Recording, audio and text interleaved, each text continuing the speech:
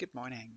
My name is Steve, and it's a joy to be able to share with you this morning. I actually live just around the corner from Bridge of Dawn Baptist Church myself, and I was really excited when Andy asked me to come and share with you this today. And so, um, yeah, it's a real privilege, and I'm only sorry that I don't get to really see you all face to face today. But yeah, welcome to the new norm. Welcome to this kind of new situation of kind of isolation and quarantine. I say welcome because our little girl got cancer at the end of last year. She's nearly 2 years old, and she just finished at the end of that kind of cancer journey now. And we'd really been looking forward to coming out of isolation. This was going to be the second time that we um, went to church with our little girl since it all started. But here we are, back in isolation. And do you know what? God is good.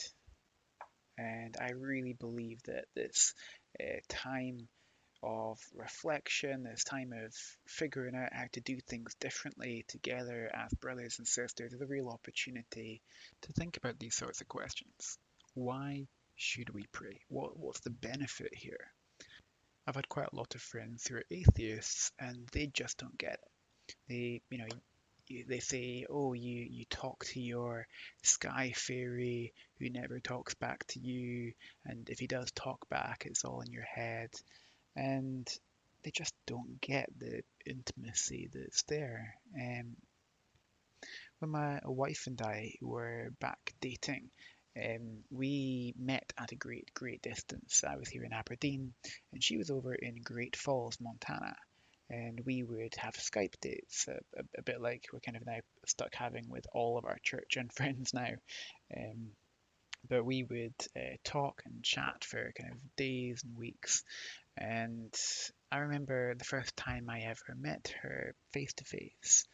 I went to visit her parents and got to meet them. And they, on the first day, decided to play a game. And I don't know if you've ever played Taboo. It's like a word game. We do like word association to figure out one word without using a bunch of other words. And essentially, a long story short, they used all these stories from their family and from their history to try and get the words they needed and try and kind of get it as fast as they could. But they still lost. Apparently, from just having spent so many weeks kind of talking with each other and sharing with each other, Vanessa and I knew each other so well that we were able to do this kind of word association together a lot faster than our parents, who had spent years together. And it took them a long time to figure out that just by sharing together and talking together regularly, Ness and I really got to know each other. And part of that came from just the sheer willingness to be honest and open with who we really were. And that's part of where we enter into the reality of prayer, because prayer is hard. To begin with, especially as a non-Christian, you don't really know God. And I think we start off with all these kind of fears and worries and doubts, and we kind of grow up with this fear that God is this great, powerful being that, might listen to us occasionally and might help us in some ways, but otherwise isn't all that interested. And as long as we kind of preserve and nurture that kind of mindset, that continues to put us off praying. And that really is where Jesus comes into it all. He kind of shows us, he models this daily walk with God, where God is his kind of close heavenly Father. And when he taught his disciples how to pray, he said, call him your father. The word they uses is so kind of warm and specific. It's like daddy. This is somebody who is close and near to us. And Jesus treated God with that kind of closeness and intimacy that ultimately became available for us when he died. It says in the Bible that through him we have access to the Father by one Spirit. that we all come into this equal relationship with Him, where we are able to kind of come before Him and share whatever is on our hearts. And so prayer becomes something that is not kind of distant or disconnected, but something that is intimate and familiar. And like most Christians, I've had periods in my life where I have been further away from God and where I have been nearer to Him. I've never had kind of a perfect sorted prayer life, and I'm kind of working on that right now. But the key is inviting God into our lives and into our situations. I remember the day that Zoe was given her cancer diagnosis, and I came home and I had to leave my daughter and my wife in the hospital. And I remember going through the kind of dark, quiet house by myself, and it was all really sad. And I remember walking past her bedroom. It was all dark, and I could see her cot. And I just remember kind of falling down on my knees and crying out, God, please, please, can I bring her back? Please, can I ask for that? Can I hope for that? Can I hope to put my little girl back in her bed again? Lord, I trust you and I love you, and I thank you that you love her even more than I do, and I'm really struggling. Would you help me? And those early days of Zoe's diagnosis, there was a lot of difficulty, a lot of angst, a lot of kind of prayer, especially for me and my wife. And we just had to bring God back into the middle of it and ask Him that, we don't understand what's going on here, but please, would you light the way? And would you use this to reach others? Would you use it to encourage and strengthen us and those around us? Would you kind of use this for good even when it seems like a bad situation? And we're kind of in prayer, we hope for and long for that kind of intimacy with God. But if God really is so near and intimate, then why do we struggle with this? I think we kind of get that God is big and powerful. We're talking about the guy who lit every star in the sky as casually as you might light a candle. He knows how many fish are in the sea, and he remembers the day that my grandmother was born. He knows all the most wonderful thoughts that have ever entered my head and all of the most shameful thoughts that have ever passed through as well. And that, in principle, can be terrifying. I wasn't always a Christian. When I was a non-Christian, I literally wanted nothing to do with God. I hated the idea of a God, that there was anybody out there that um, could see and know all the stuff that was going on in my heart. And I assumed that anybody like that just would not like me, that they would hate me. I was not a nice person. And I really struggled with that idea that God could know me completely, all the deepest and worst parts of me, and still love me. And I remember on that day when I finally turned to Him, I remember kind of calling out with that man who came to Jesus once upon a time and says, Lord, I believe, help my unbelief. And we find this is a theme in the scriptures and in our own lives, that we are weak and we don't really know what we're doing most of the time, but God does. In Romans 8:26, Paul says that the Spirit helps us to pray. That as Christians, that God gives us the Holy Spirit, that kind of piece of Him that lives inside us. And not only does He help us to pray when we don't know how, but He also even prays for us when we don't know what to pray for. And it's okay that we don't know where to begin. It's okay when we're just kind of figuring it all out and trying to figure out, what does it mean? How do I talk to God? At the end of the day, just about being honest. It's kind of starting off that kind of relationship with somebody that we've never spoken to, and introducing ourselves and getting to know him and sharing with him. I mean, here's somebody who has been with me every moment of my life, that the only person who knows all the things that I remember, who was with me in every moment there and will be with me in every moment in the future. And when we're figuring out how to talk to him, that's okay. I say my daughter is only just not even 2 yet, and she's got tons of words now, but she's figuring out words all the time. And we don't kind of stand there judging her, going, "Oh, I can't believe that you got that word wrong," or "Oh, I'm not even going to listen to you or help you." We kind of crouch down, look at her in her eye level, and we say, "What is it? What are you trying to say?" And we try and help her and guide her along there, kind of patiently interpreting her words. There's that closeness and intentionality. We want to understand her. And in the same way, God created you. He loves you. He will be with you for every moment of your life. And He wants to hear you. He wants to have that closeness with you. And He wants that so badly that He sent Jesus. That He sent somebody who could model for you what it looks like to pray.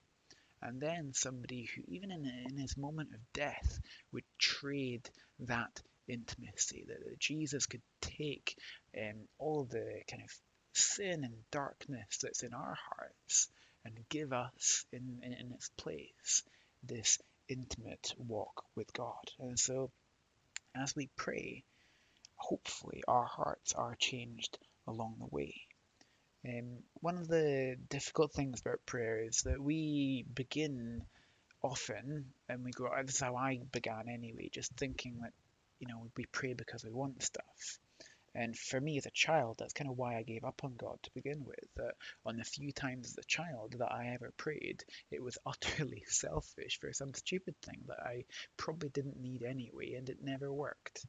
And I felt, okay, if God doesn't listen to me, then there's just no point. But the thing is, God is not a slot machine.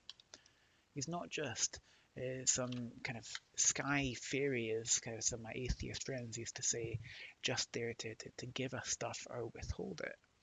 The following after Jesus, being his disciples, kind of following on from his example, we want that type of close walk with him. He is not a slot machine. He is not a tool or an app or just some device for us to get what we want. He is our loving parent who knows better than we do and who wants the best for us. He is always with us. He always listens to us. And so sometimes in that context, we get confused. Why isn't God responding the way that I want him to? If you think about it one way, God always answers prayers. It's just not always a yes. Sometimes it can be helpful to think of them a bit like traffic lights. That either when we pray, we get that green light, and yes, God will do it, and He is glad to do it. And that's often in the key things that we know the scriptures have already asked us to do, and kind of caring for the people around us and sharing His word. But sometimes in more kind of unique and amazing things. I remember my brother had a lump that grew on his lung when he was not even an early teenager yet. And it wasn't cancerous. It was just an extra growth on his lung called a pulmonary sequestration. But the thing is, it was causing lots of back pain for him, and they needed to get it out before he grew any more with it. And they couldn't do that without taking half of his lung with it. All the scans showed that it was so kind of closely connected, they were going to have to literally take half of his lung, reduce his lung capacity by 1/3, and that was going to be a lifelong thing to get him back to a comfortable place. And I remember gathering together with brothers and sisters from my church on that morning before his operation, and we all got together and we prayed for him. And we never know how God is going to answer these things. Like sometimes he heals people and sometimes he doesn't. But that afternoon, I got the call from my mum, who had been with him, and the whole operation had been done in a couple of hours rather than 12, 20 hours as it was meant to be.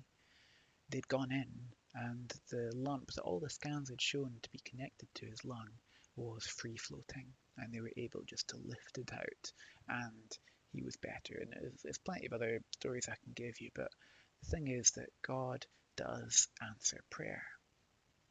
Now, the next kind that we get is sometimes the amber light that, yes, but not yet. Wait. I prayed for such a long time that God would lead me to kind of a wonderful, godly wife, somebody who loved Him, somebody who would be kind of a great kind of partner to me, and hopefully a mother to my children. And for a long time, that was not a yes, it was a wait.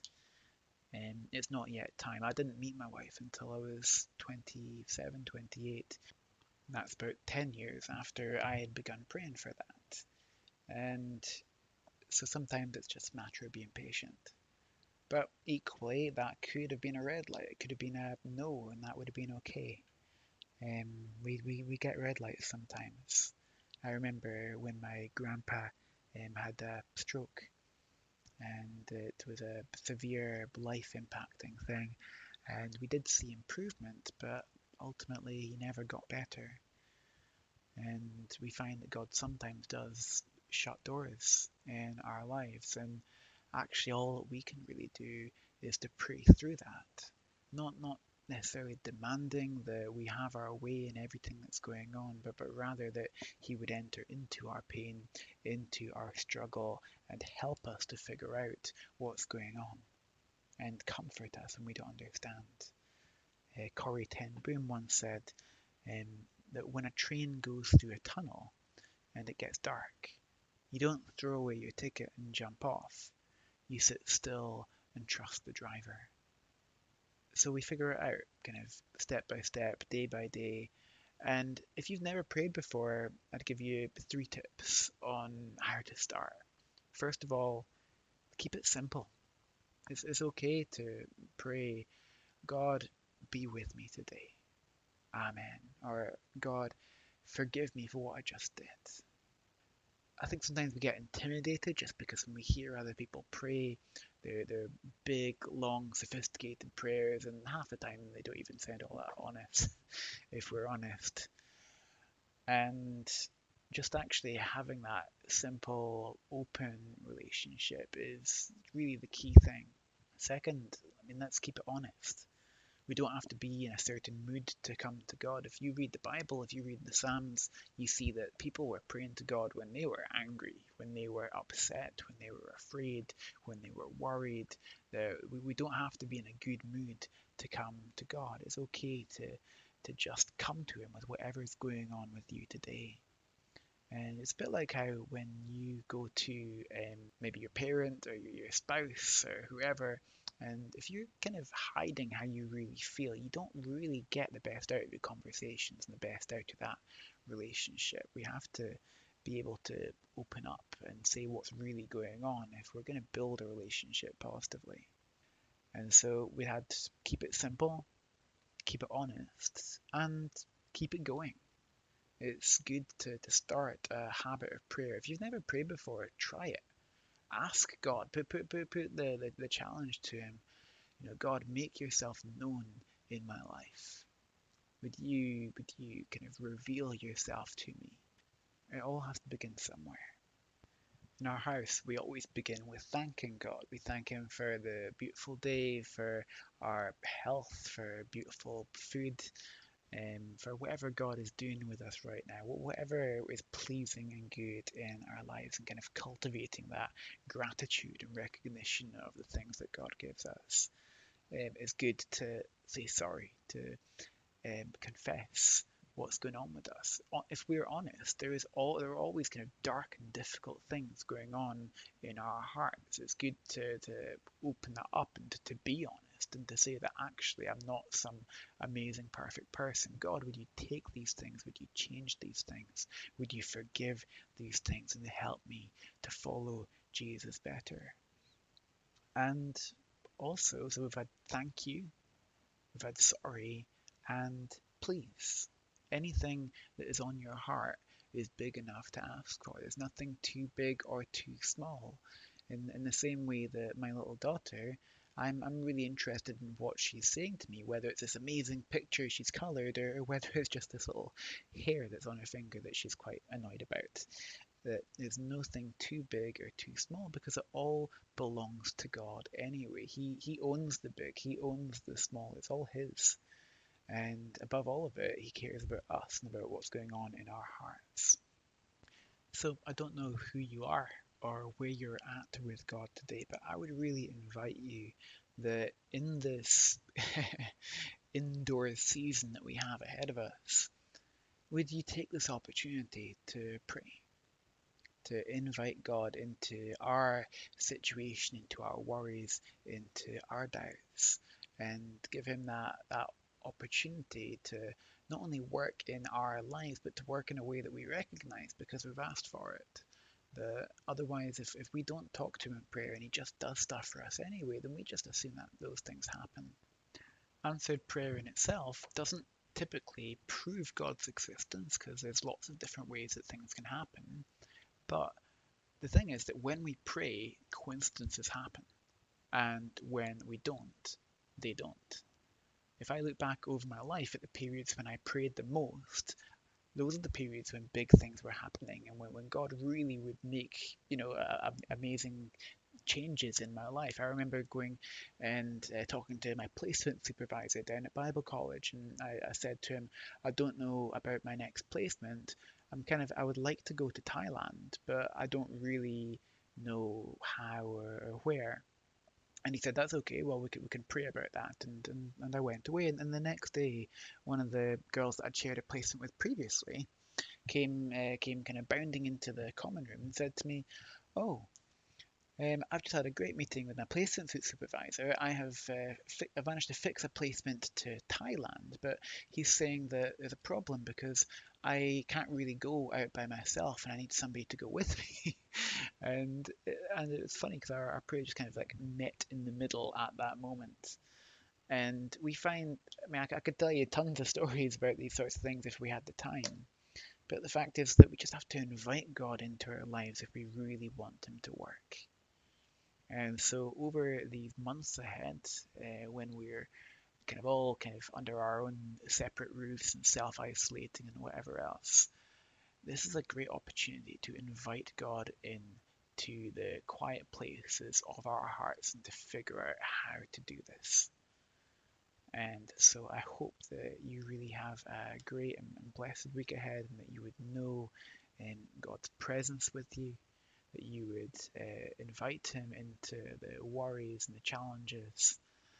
And as we finish now, let's close in a short prayer. Father, we thank you that there is nothing too small that we can bring to you. And so we bring ourselves, we bring our lives, our worries, our fears, our doubts. We want to see you working in these things. We want you to rescue us from so many of the things that we're afraid of. We want to see you moving powerfully in our lives. Would you bless us, help us as we figure out how to adjust to this new norm and be present with us in everything that happens in this whole week ahead. Be with us now. In Jesus' name. Amen.